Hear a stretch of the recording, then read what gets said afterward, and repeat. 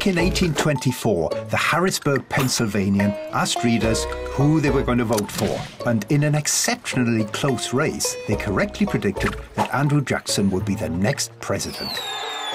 This was the first known opinion poll, and possibly the only interesting thing the Harrisburg Pennsylvanian ever did. Since then, opinion polls have been used by the media to fill up pages of newsprint and hours of television, and the politicians have used opinion polls to find out how well they're doing, who they need to target, even if it's time to drop out of the race. But how do you know if the poll is accurate? How do you know if you've asked enough people for their opinions? It can help to think of the electorate like a huge vat of soup. Taking an opinion poll is like sampling a spoonful from the soup to see how the whole vat tastes. But the problem is, the soup may not be consistent.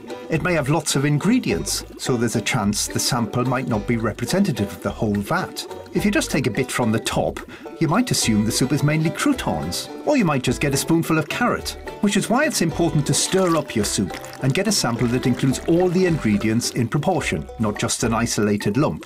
For example, some ingredients might be hard to spot because some groups of voters tend to be reluctant to speak to you. But if you know that's the case, you can try to adjust your results to take that into account. So, if you do it right, quite a small sample of the electoral soup can tell you what the whole vat will taste like. But more important than the size of the sample is the way you choose it.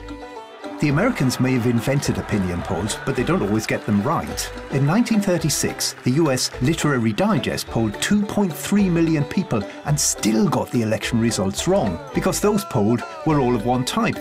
They were all readers of the Literary Digest, and that was about as much use as a bowl full of croutons.